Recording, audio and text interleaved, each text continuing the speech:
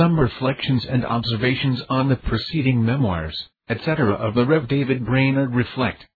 1. We have here opportunity, as I apprehend, in a very lively instance, to see the nature of true religion, and the manner of its operation when exemplified in a high degree and powerful exercise. Particularly it may be worthy to be observed, Section 1, how greatly Mr. Brainerd's religion differed from that of some pretenders to the experience of a clear work of saving conversion wrought on their hearts, who depending and living on that, settle in a cold, careless, and carnal frame of mind, and in a neglect of thorough, earnest religion, in the stated practices of it. Although his convictions and conversion were in all respects exceeding clear, and very remarkable, yet how far was he from acting as though he thought he had got through his work, when once he had obtained comfort and satisfaction of his interest in Christ, entitled to heaven? On the contrary, that work on his heart, by which he was brought to this, was with him evidently but the beginning of his work, his first entering on the great business of religion and the service of God, his first setting out in his race, his obtaining rest of soul in Christ, after earnest striving to enter in at the strait gate, and being violent to take the kingdom of heaven. He did not look upon as putting an end to any further occasion for striving in religion, but these were continued still, and maintained constantly, through all changes, to the very end of life. His work was not finished, nor his race ended, till life was ended. Agreeable to frequent scripture representations of the Christian life, he continued pressing forward in a constant manner, forgetting the things that were behind, and reaching forth towards the things that were before.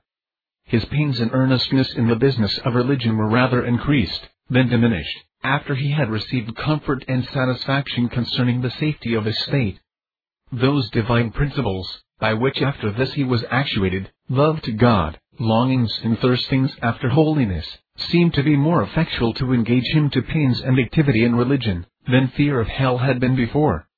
And as his conversion was not the end of his work, or of the course of his diligence and strivings in religion, so neither was it the end of the work of the Spirit of God on his heart, but on the contrary, the beginning of the work, the beginning of his spiritual discoveries and holy views, the first dawning of the light, which thenceforth increased more and more, the beginning of his holy affections, his sorrow for sin, his love to God, his rejoicing in Christ Jesus, his longing after holiness, and the powerful operations of the Spirit of God in these things were carried on from the day of his conversion, in a continued course, to his dying day. His religious experiences, his admiration, his joy, praise, and flowing affections, did not only hold up to a considerable height for a few days, weeks, or months, at first, while hope and comfort were new things with him, and then gradually dwindle and die away, till they came to almost nothing, and so leave him without any sensible or remarkable experience of spiritual discoveries, or holy and divine affections, for months together. As it is with many, who after the newness of things is over, soon come to that pass, that it is again with them very much as it used to be before their supposed conversion, with respect to any present views of God's glory, of Christ's excellency, or of the beauty of divine things, and with respect to any present thirstings for God, or ardent outgoings of their souls after divine objects. But only now and then they have a comfortable reflection on past things, and are somewhat affected with them, and so rest easy, thinking all things are well. They have had a good clear work, and their state is safe, and they doubt not but they shall go to heaven when they die. How far otherwise was it with M.R. Brainerd than it is with such persons? His experiences, instead of dying away, were evidently of an increasing nature. His first love, and other holy affections, even at the beginning were very great, but after months and years, became much greater, and more remarkable. And the spiritual exercises of his mind continued exceeding great, though not equally so at all times, yet usually so, without indulged remissness, and without habitual dwindling and dying away, even till as to cease. They began in a time of general deadness all over the land, and were greatly increased in a time of general reviving of religion. And when religion decayed again, and a general deadness returned, his experiences were still kept up in their height, and his holy exercises maintained in their life and vigor, and so continued to be, in a general course, wherever he was, and whatever his circumstances were, among English and Indians, in company and alone, in towns and cities, and in the howling wilderness, in sickness and in health, living and dying. This is agreeable to Scripture descriptions of true and right religion, and of the Christian life.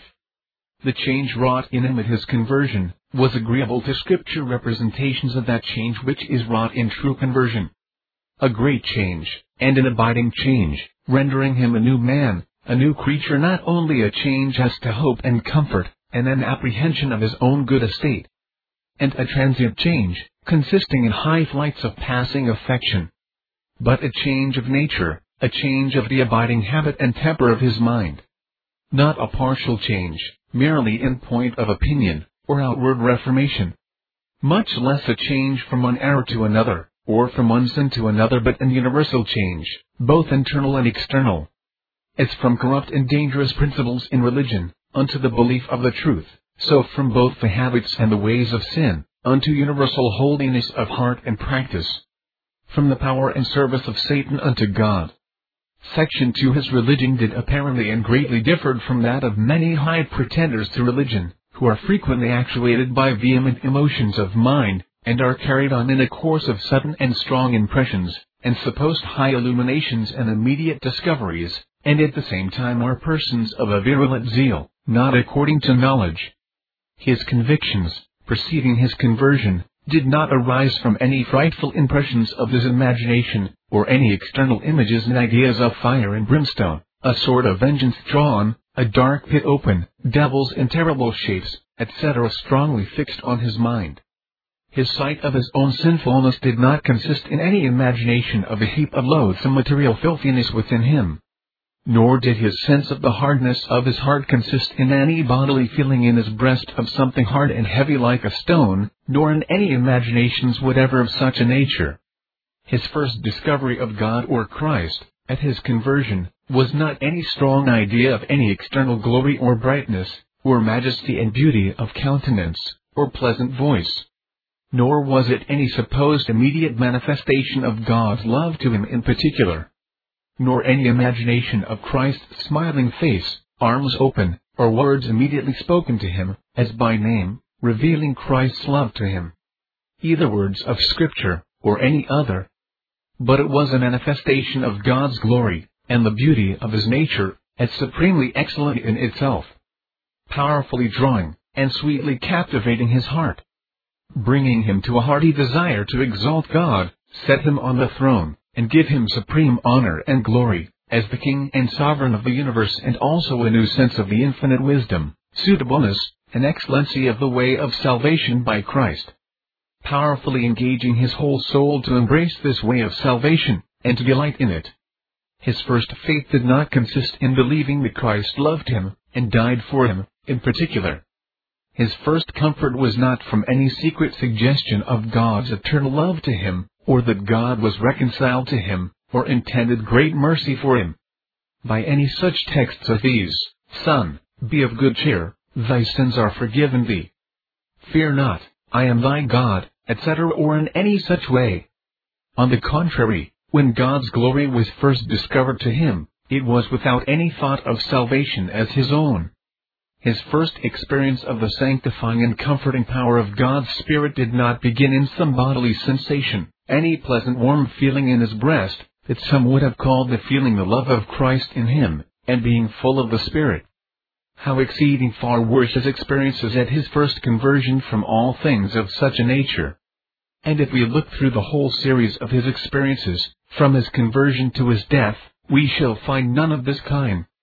I have had occasion to read his diary over and over, and very particularly and critically to review every passage in it. And I find no one instance of a strong impression on his imagination through his whole life. No instance of a strongly impressed idea of any external glory and brightness, of any bodily form or shape, any beautiful majestic countenance.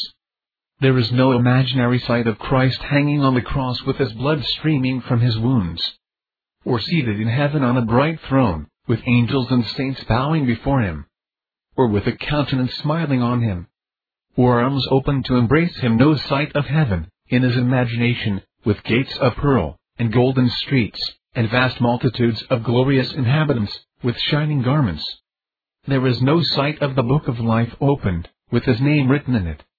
No hearing of the sweet music made by the songs of heavenly hosts, no hearing God or Christ immediately speaking to him. Nor any sudden suggestions of words or sentences, either of Scripture or any other, as then immediately spoken or sent to him. No new objective revelations, no sudden strong suggestions of secret facts. Nor do I find any one instance in all the records he has left of his own life, from beginning to end, of joy excited from a supposed immediate witness of the Spirit, or inward immediate suggestion, that his state was surely good, that God loved him with an everlasting love, that Christ died for him in particular, and that heaven was his. Either with or without a text of Scripture. There is no instance of comfort by a sudden bearing in upon his mind, as though at that very time directed by God to him in particular, any such kind of texts as these. Fear not, I am with thee.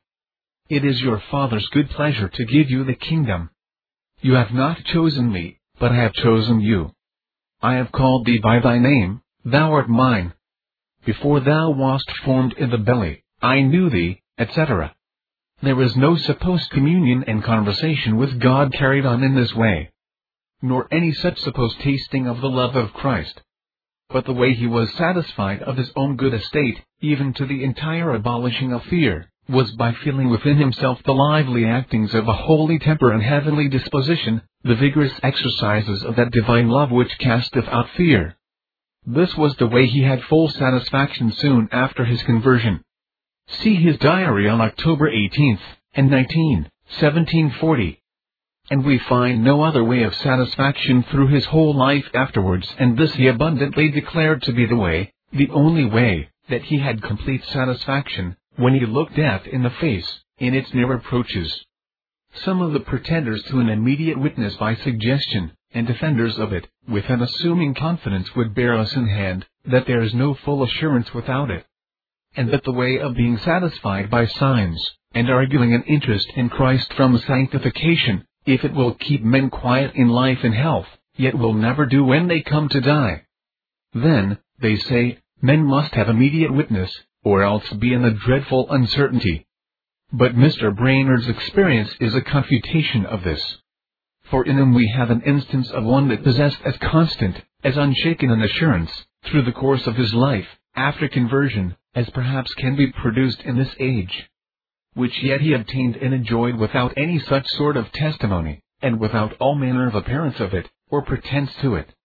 Yea, while utterly disclaiming any such thing, and declaring against it. His assurance, we need not scruple to affirm, has as fair a claim, and as just a pretension to truth and genuineness, as any that the pretenders to immediate witness can produce. And he is not only an instance of one that had such assurance in life, but had it in a constant manner in his last illness, and particularly in the latter stages of it, through those last months of his life wherein death was more sensibly approaching, without the least hope of life.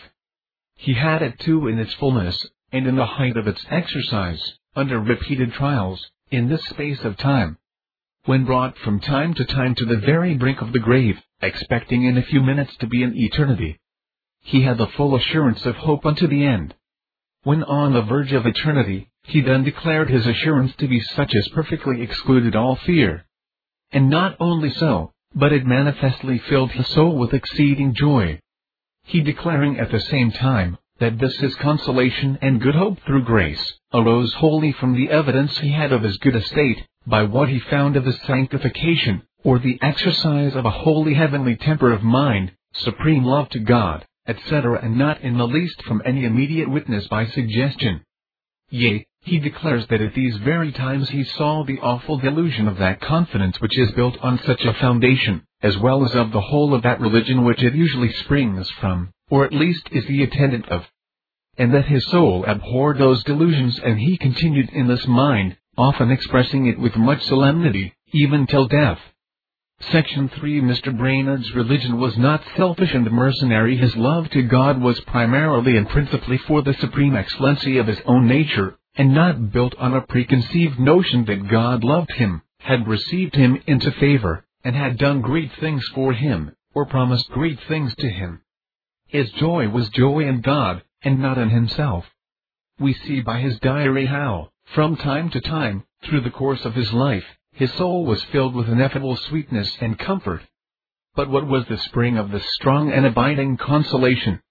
Not so much the consideration of the sure grounds he had to think that his state was good, that God had delivered him from hell, and that heaven was his, or any thoughts concerning his own distinguished, happy, and exalted circumstances, as a high favorite of heaven, but the sweet meditations and entertaining views he had of divine things without himself, the affecting considerations and lively ideas of God's infinite glory, his unchangeable blessedness, his sovereignty and universal dominion, together with the sweet exercises of love to God, giving himself up to him, abasing himself before him, denying himself for him, depending upon him, acting for his glory, diligently serving him, and the pleasing prospects or hopes he had of a future advancement of the kingdom of Christ, etc. It appears plainly and abundantly all along, from his conversion to his death, that the beauty, that sort of good, which was the great object of the new sense of his mind, the new relish and appetite given him in conversion, and thenceforward maintained and increased in his heart,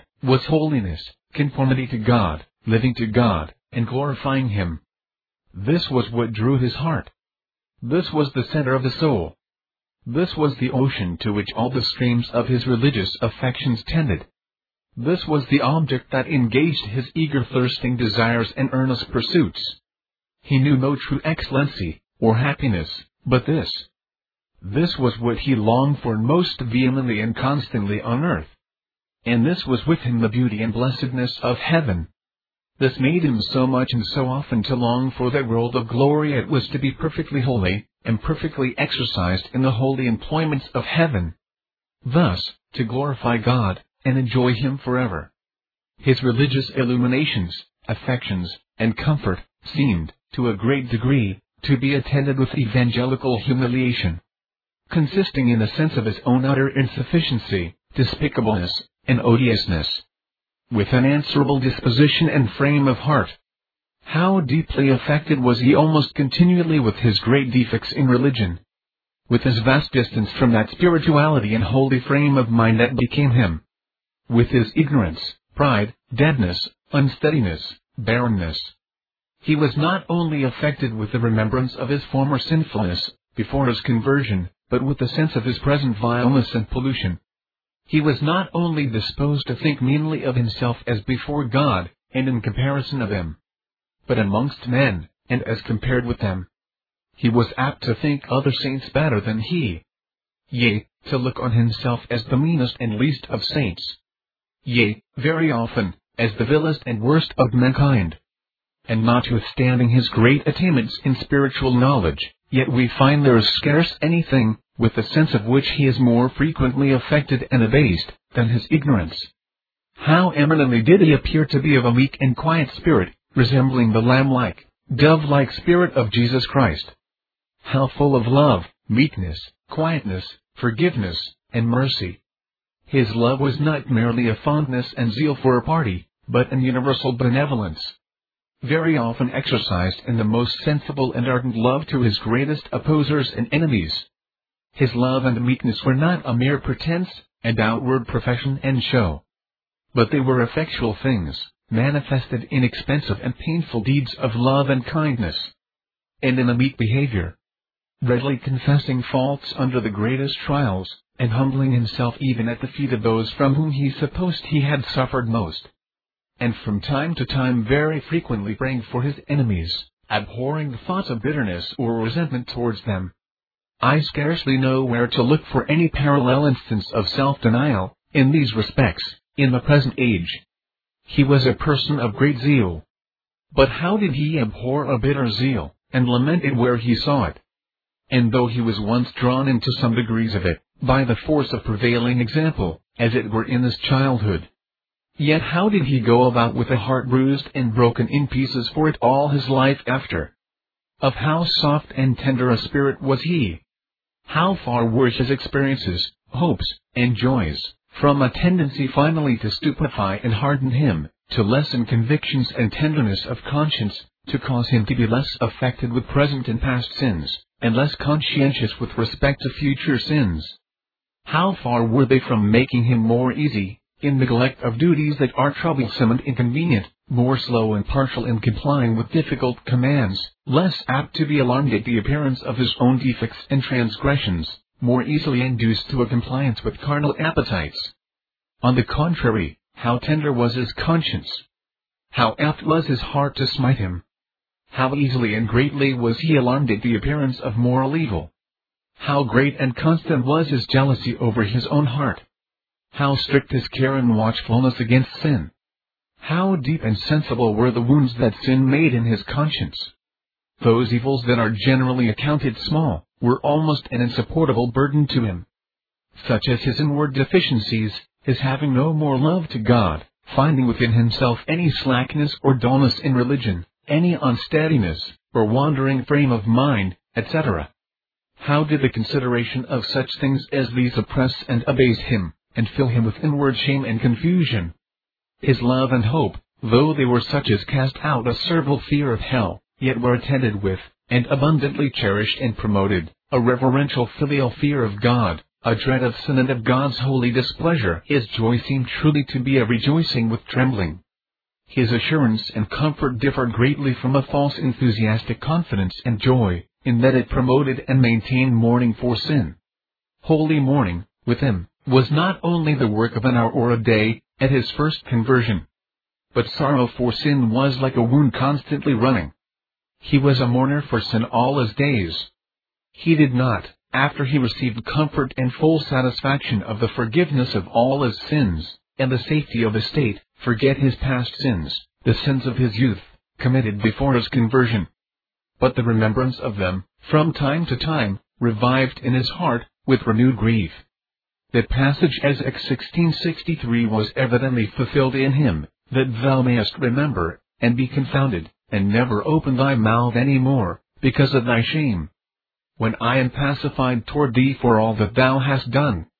And how lastingly did the sins he committed after his conversion affect and break his heart! If he did anything whereby he thought he had in any respect dishonored God, and wounded the interest of religion, he had never done with calling it to mind with sorrow and bitterness.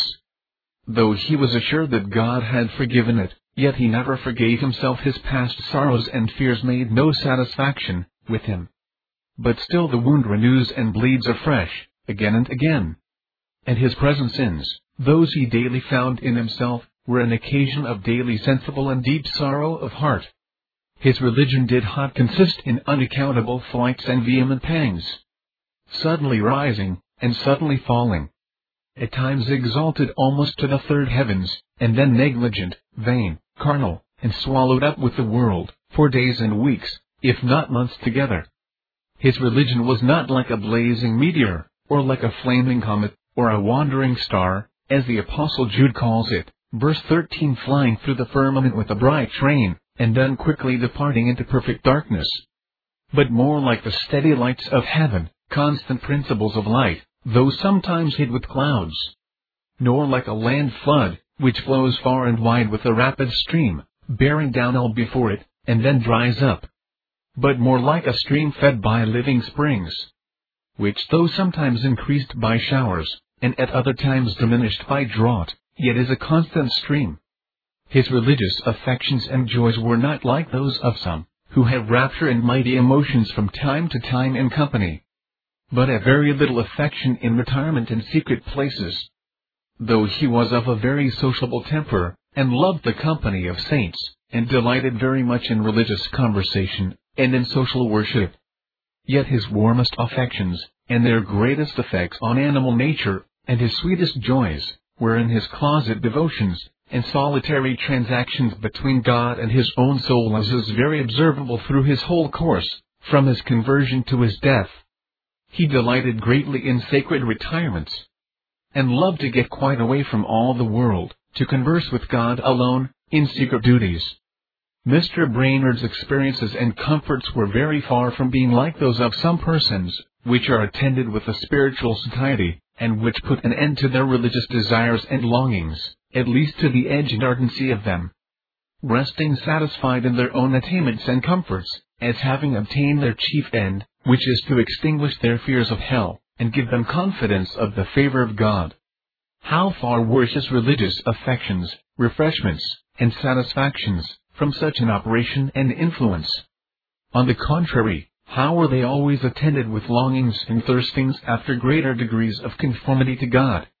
And the greater and sweeter his comforts were, the more vehement were his desires after holiness. For it is to be observed that his longings were not so much after joyful discoveries of God's love, and clear views of his title to future advancement and eternal honors in heaven, as after more of present holiness, greater spirituality, a heart more engaged for God, to love, and exalt, and depend on Him. His longings were for ability to serve God better, to do more for His glory, and to do all that he did with more of a regard to Christ as his righteousness and strength. And after the enlargement and advancement of Christ's kingdom in the earth. And his desires were not idle wishings, but such as were powerful and effectual, to animate him to the earnest, eager pursuit of these things, with utmost diligence and unfainting labor and self-denial. His comforts never put an end to his seeking after God, and striving to obtain His grace, but, on the contrary, greatly engaged him therein. Section 4. His religion did not consist in experience without practice. All his inward illuminations, affections, and comforts seemed to have a direct tendency to practice, and to issue in it, and this, not merely a practice negatively good, free from gross acts of irreligion and immorality, but a practice positively holy and Christian, in a serious, devout, humble, meek, merciful, charitable, and beneficent conversation, making the service of God, and our Lord Jesus Christ, the great business of life, to which he was devoted, and which he pursued with the greatest earnestness and diligence to the end of his days, through all trials. In him was to be seen the right way of being lively in religion.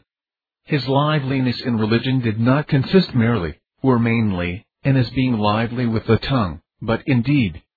Not in being forward in profession and outward show, and abundant in declaring his own experiences, but chiefly in being active and abundant in the labors and duties of religion.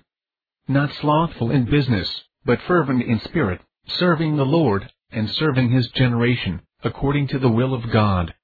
By these things, many high pretenders to religion, and professors of extraordinary spiritual experience, may be sensible that Mr. Brainerd did greatly condemn their kind of religion, and that not only in word, but by example, both living and dying. As the whole series of his Christian experience and practice, from his conversion to his death, appears a constant condemnation of it. It cannot be objected that the reason why he so much disliked the religion of these pretenders, and why his own so much differed from it, was, that his experiences were not clear. There is no room to say they were otherwise, in any respect, in which clearness of experience has been wont to be insisted on. Whether it be the clearness of their nature or of their order, and the method his soul was at first brought to rest and comfort in his conversion. I am far from thinking, and so was he, that clearness of the order of experiences is, in any measure, of equal importance with the clearness of their nature. I have sufficiently declared in my discourse on religious affections, which he expressly approved of and recommended, that I do not suppose a sensible distinctness of the steps of the Spirit's operation and method of successive convictions and illuminations, is a necessary requisite to persons being received in full charity, as true saints, provided the nature of the things they profess be right, and their practices agreeable. Nevertheless, it is observable, which cuts off all objection from such as would be most unreasonably disposed to object and cavil in the present case, that Mr. Brainerd's experiences were not only clear in the latter respect, but remarkably so in the former, so that there is not perhaps one instance in 500 true converts, that on this account can be paralleled with him. It cannot be pretended that the reason why he so much abhorred and condemned the notions and experiences of those whose first faith consists in believing that Christ is theirs, and that Christ died for them, without any previous experience of union of heart to him, for his excellency, as he is in himself, and not for his supposed love to them, and who judge of their interest in Christ, their justification, and God's love to them, not by their sanctification, and the exercises and fruits of grace, but by a supposed immediate witness of the Spirit, by inward suggestion was, that he was of a too legal spirit. Either that he never was dead to the law, never experienced a thorough work of conviction, was never fully brought off from his own righteousness, and weaned from the old covenant, by a thorough legal humiliation. Or that afterwards, he had no great degree of evangelical humiliation, not living in a deep sense of his own emptiness, wretchedness, poverty, and absolute dependence on the mere grace of God through Christ. For his convictions of sin, preceding his first consolations in Christ, were exceeding deep and thorough. His trouble and exercise of mind, by a sense of sin and misery, very great, and long continued. And the light let into his mind at his conversion, and in progressive sanctification, appears to have had its genuine humbling influence upon him, to have kept him low in his own eyes, not confiding in himself, but in Christ, living by the faith of the Son of God, and looking for the mercy of the Lord Jesus to eternal life. Nor can it be pretended that the reason why he condemned these and other things, which this sort of people call the very height of vital religion and the power of godliness, was, that he was a dead Christian, and lived in the dark as they expressed themselves. That his experiences, though they might be true, were not great. That he did not live near to God, had but a small acquaintance with him, and had but a dim sight of spiritual things. If any, after they have read the preceding account of Mr. Brainerd's life, will venture to pretend thus, they will only show that they themselves are in the dark, and do indeed put darkness for light, and light for darkness. It is common with this sort of people, if there are any whom they cannot deny to exhibit good evidences of true godliness, who yet appear to dislike their notions, and who condemn those things wherein they place the height of religion, to insinuate that they are afraid of the cross, and have a mind to curry favor with the world, and the like. But I presume this will not be pretended concerning M.R. Brainerd, by any one person that has read the preceding account of his life. It must needs appear a thing notorious to such, that he was an extraordinary, and almost unparalleled, instance in these times, and these parts of the world of the contrary disposition. And that, whether we consider what he has recorded of his inward experience, from time to time, or his practice, how he in fact took up and embraced the cross, and bore it constantly, in his great self-denials, labors, and sufferings for the name of Jesus, and went on without fainting, without repining, to his dying illness, how he did not only, from time to time, relinquish and renounce the world secretly, in his heart, with the full and fervent consent of all the powers of his soul, but openly and actually forsook the world, with its possessions, delights, and common comforts, to dwell as it were with wild beasts, in a howling wilderness, with constant cheerfulness complying with the numerous hardships of a life of toil and travel there, to promote the kingdom of his dear Redeemer. Besides, it appears by the preceding history, that he never did more condemn the things forementioned, never had a greater sense of their delusion, pernicious nature, and ill tendency, and never was more full of pity to those that are led away with them, than in his last illness, and at times when he had the nearest prospect of death, supposed himself to be on the very brink of eternity. Surely he did not condemn those things at these seasons, only to curry favor with the world. Section 5. Besides what has been already related of Mr. Brainerd's sentiments in his dying state concerning true and false religion, we have his deliberate and solemn thoughts on the subject, further appearing by his preface to Mr. Shepherd's diary, before mentioned, which, when he wrote it, he supposed to be, as it proved, one of the last things he should ever write. I shall here insert a part of that preface, as follows: how much stress is laid by many upon some things as being effects and evidences of exalted degrees of religion, when they are so far from being of any importance in it, that they are really irreligious, a mixture of self-love, imagination, and spiritual pride, or perhaps the influence of Satan transformed into an angel of light. I say, how much stress is laid on these things by many, I shall not determine, but it is much to be feared, that while God was carrying on a glorious work of grace, and undoubtedly gathering a harvest of souls to himself, which we should always remember with thankfulness, numbers of others have at the same time been fatally deluded by the devices of the devil, and their own corrupt hearts. It is to be feared, that the conversions of some have no better foundation than this. Namely, that after they have been under some concern for their souls for a while, and, it may be, manifested some very great and uncommon distress and agonies, they have on a sudden imagined they saw Christ, in some posture or other, perhaps on the cross, bleeding and dying for their sins. or it may be, smiling on them, and thereby signifying his love to them, and that these and the like things, though mere imaginations, which have nothing spiritual in them, have instantly removed all their fears and distresses, filled them with raptures of joy, and made them imagine that they loved Christ with all their hearts, when the bottom of all was nothing but self-love. For when they imagined that Christ had been so good to them as to save them, and as it were to single them out of all the world, they could not but feel some kind of natural gratitude to him. Although they never had any spiritual view of his divine glory, excellency, and beauty, and consequently never had any love to him for himself.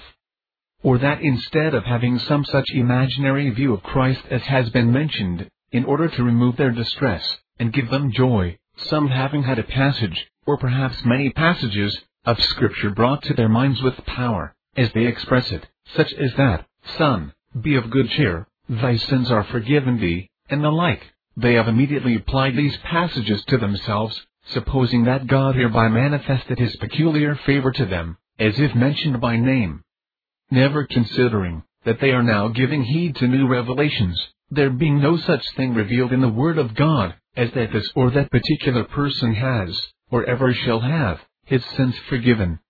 Nor yet remembering that Satan can, with a great deal of seeming pertinency, and perhaps also with considerable power, bring Scripture to the minds of men, as he did to Christ himself.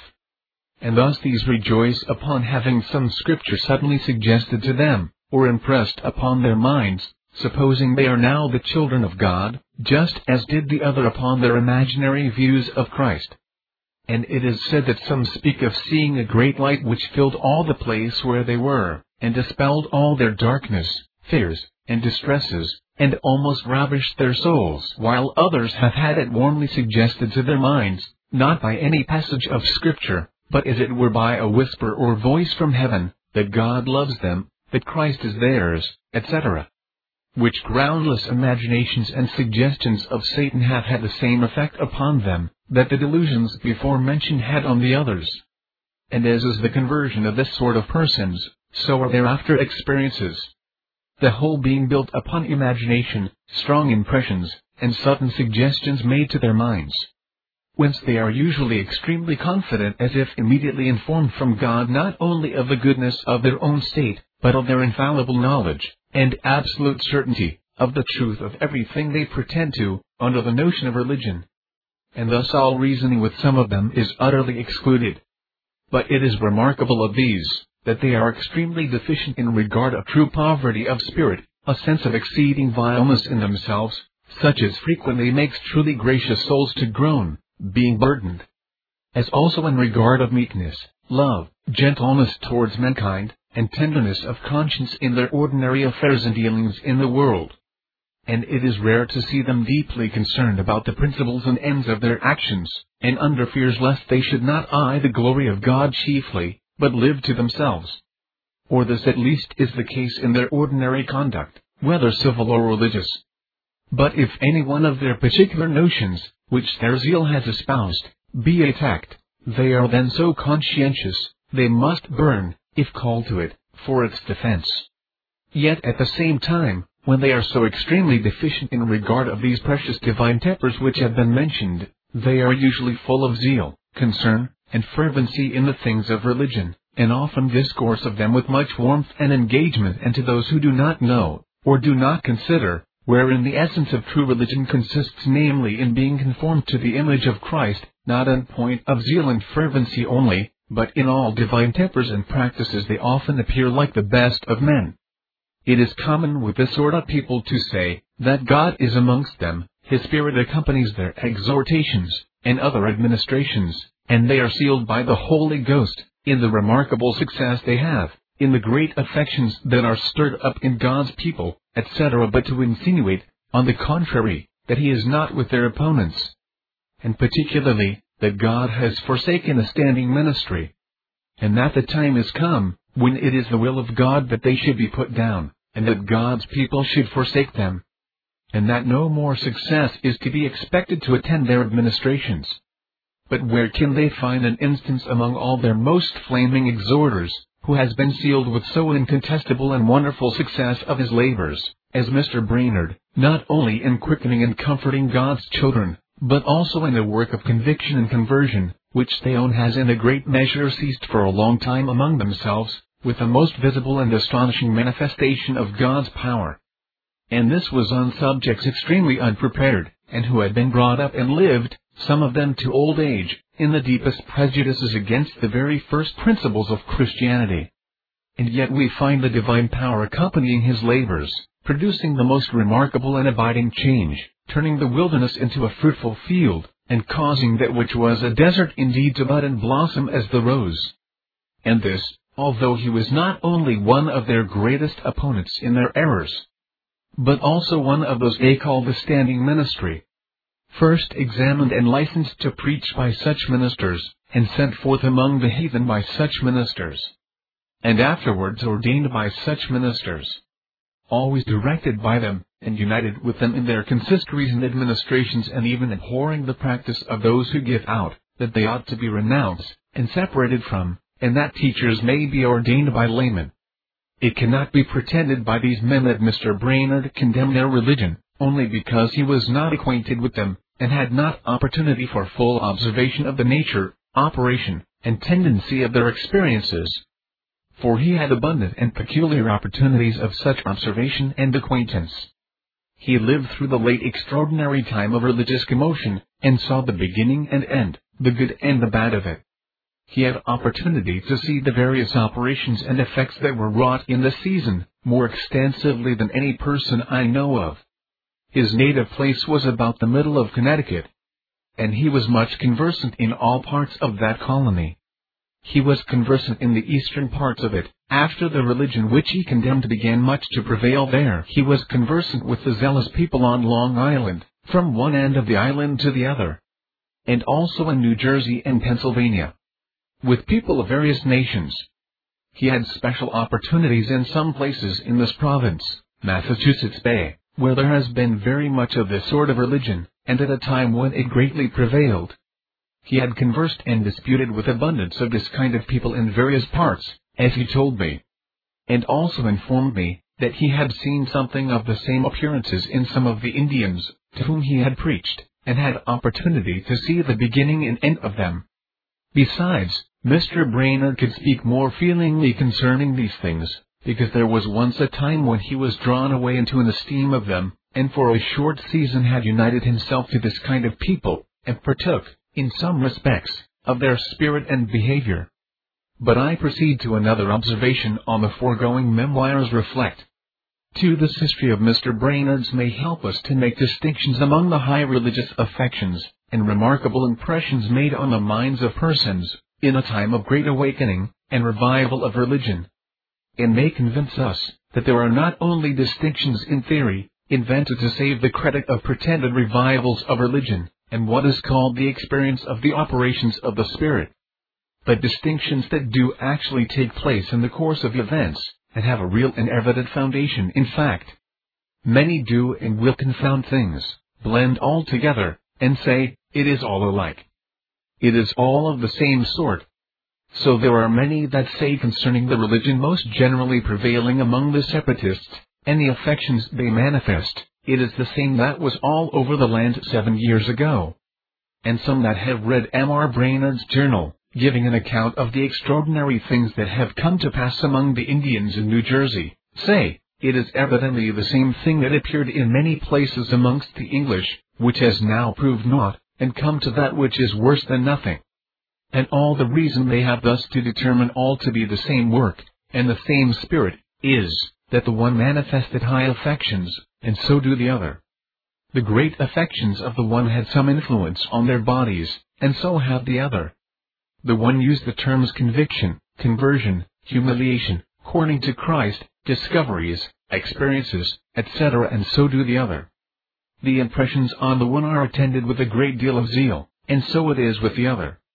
The affections of the one dispose them to speak much about things of religion, and so do the other. The one delight much in religious meetings, and so do the other. The agreement that appears in these, and such like things, make them conclude, that surely all is alike, all is the same work. whereas, on a closer inspection and critical examination, it would appear that notwithstanding an agreement in such circumstances, yet indeed there is a vast difference, both in essence and fruits. A considerable part of the religious operations that were 6 or 7 years ago, especially towards the latter part of that extraordinary season, was doubtless of the same sort with the religion of the separatists. But not all. There were many whose experiences were, like Mr. Brainerd's, in a judgment of charity, genuine and incontestable. Not only do the opposers of all religion consisting in powerful operations and affections thus confound things, but many of the pretenders to such religion do so. They who have been the subjects of some sort of vehement, but vain operations on their mind, when they hear the relation of the experiences of some real and eminent Christians, say that their experiences are of the same sort and that they are just like the experiences of eminent Christians in former times, of which we have printed accounts.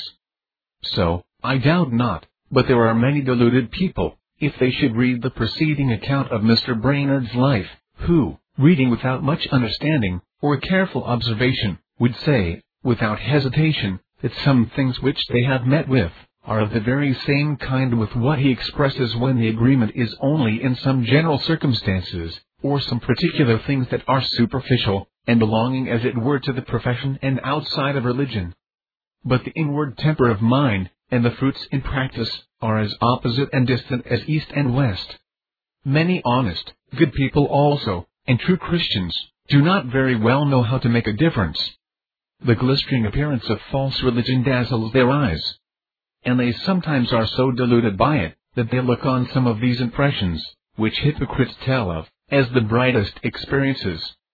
And though they have experienced no such things themselves, they think it is because they are vastly lower in attainments, and but babes, in comparison of these flaming Christians. Yea, sometimes from their differing so much from those who make so great a show, they doubt whether they have any grace at all. And it is a hard thing to bring many well-meaning people to make proper distinctions in this case, and especially to maintain and stand by them. Through a certain weakness under which they unhappily labor, they are liable to be overcome with the glare of outward appearances. Thus, if in a sedate hour they are by reasoning brought to allow such and such distinctions, yet the next time they come in the way of the great show of false religion, the dazzling appearance swallows them up, and they are carried away. Thus the devil by his cunning artifices easily dazzles the feeble sight of men, and puts them beyond a capacity of a proper exercise of consideration, or hearkening to the dictates of calm thought, and cool understanding.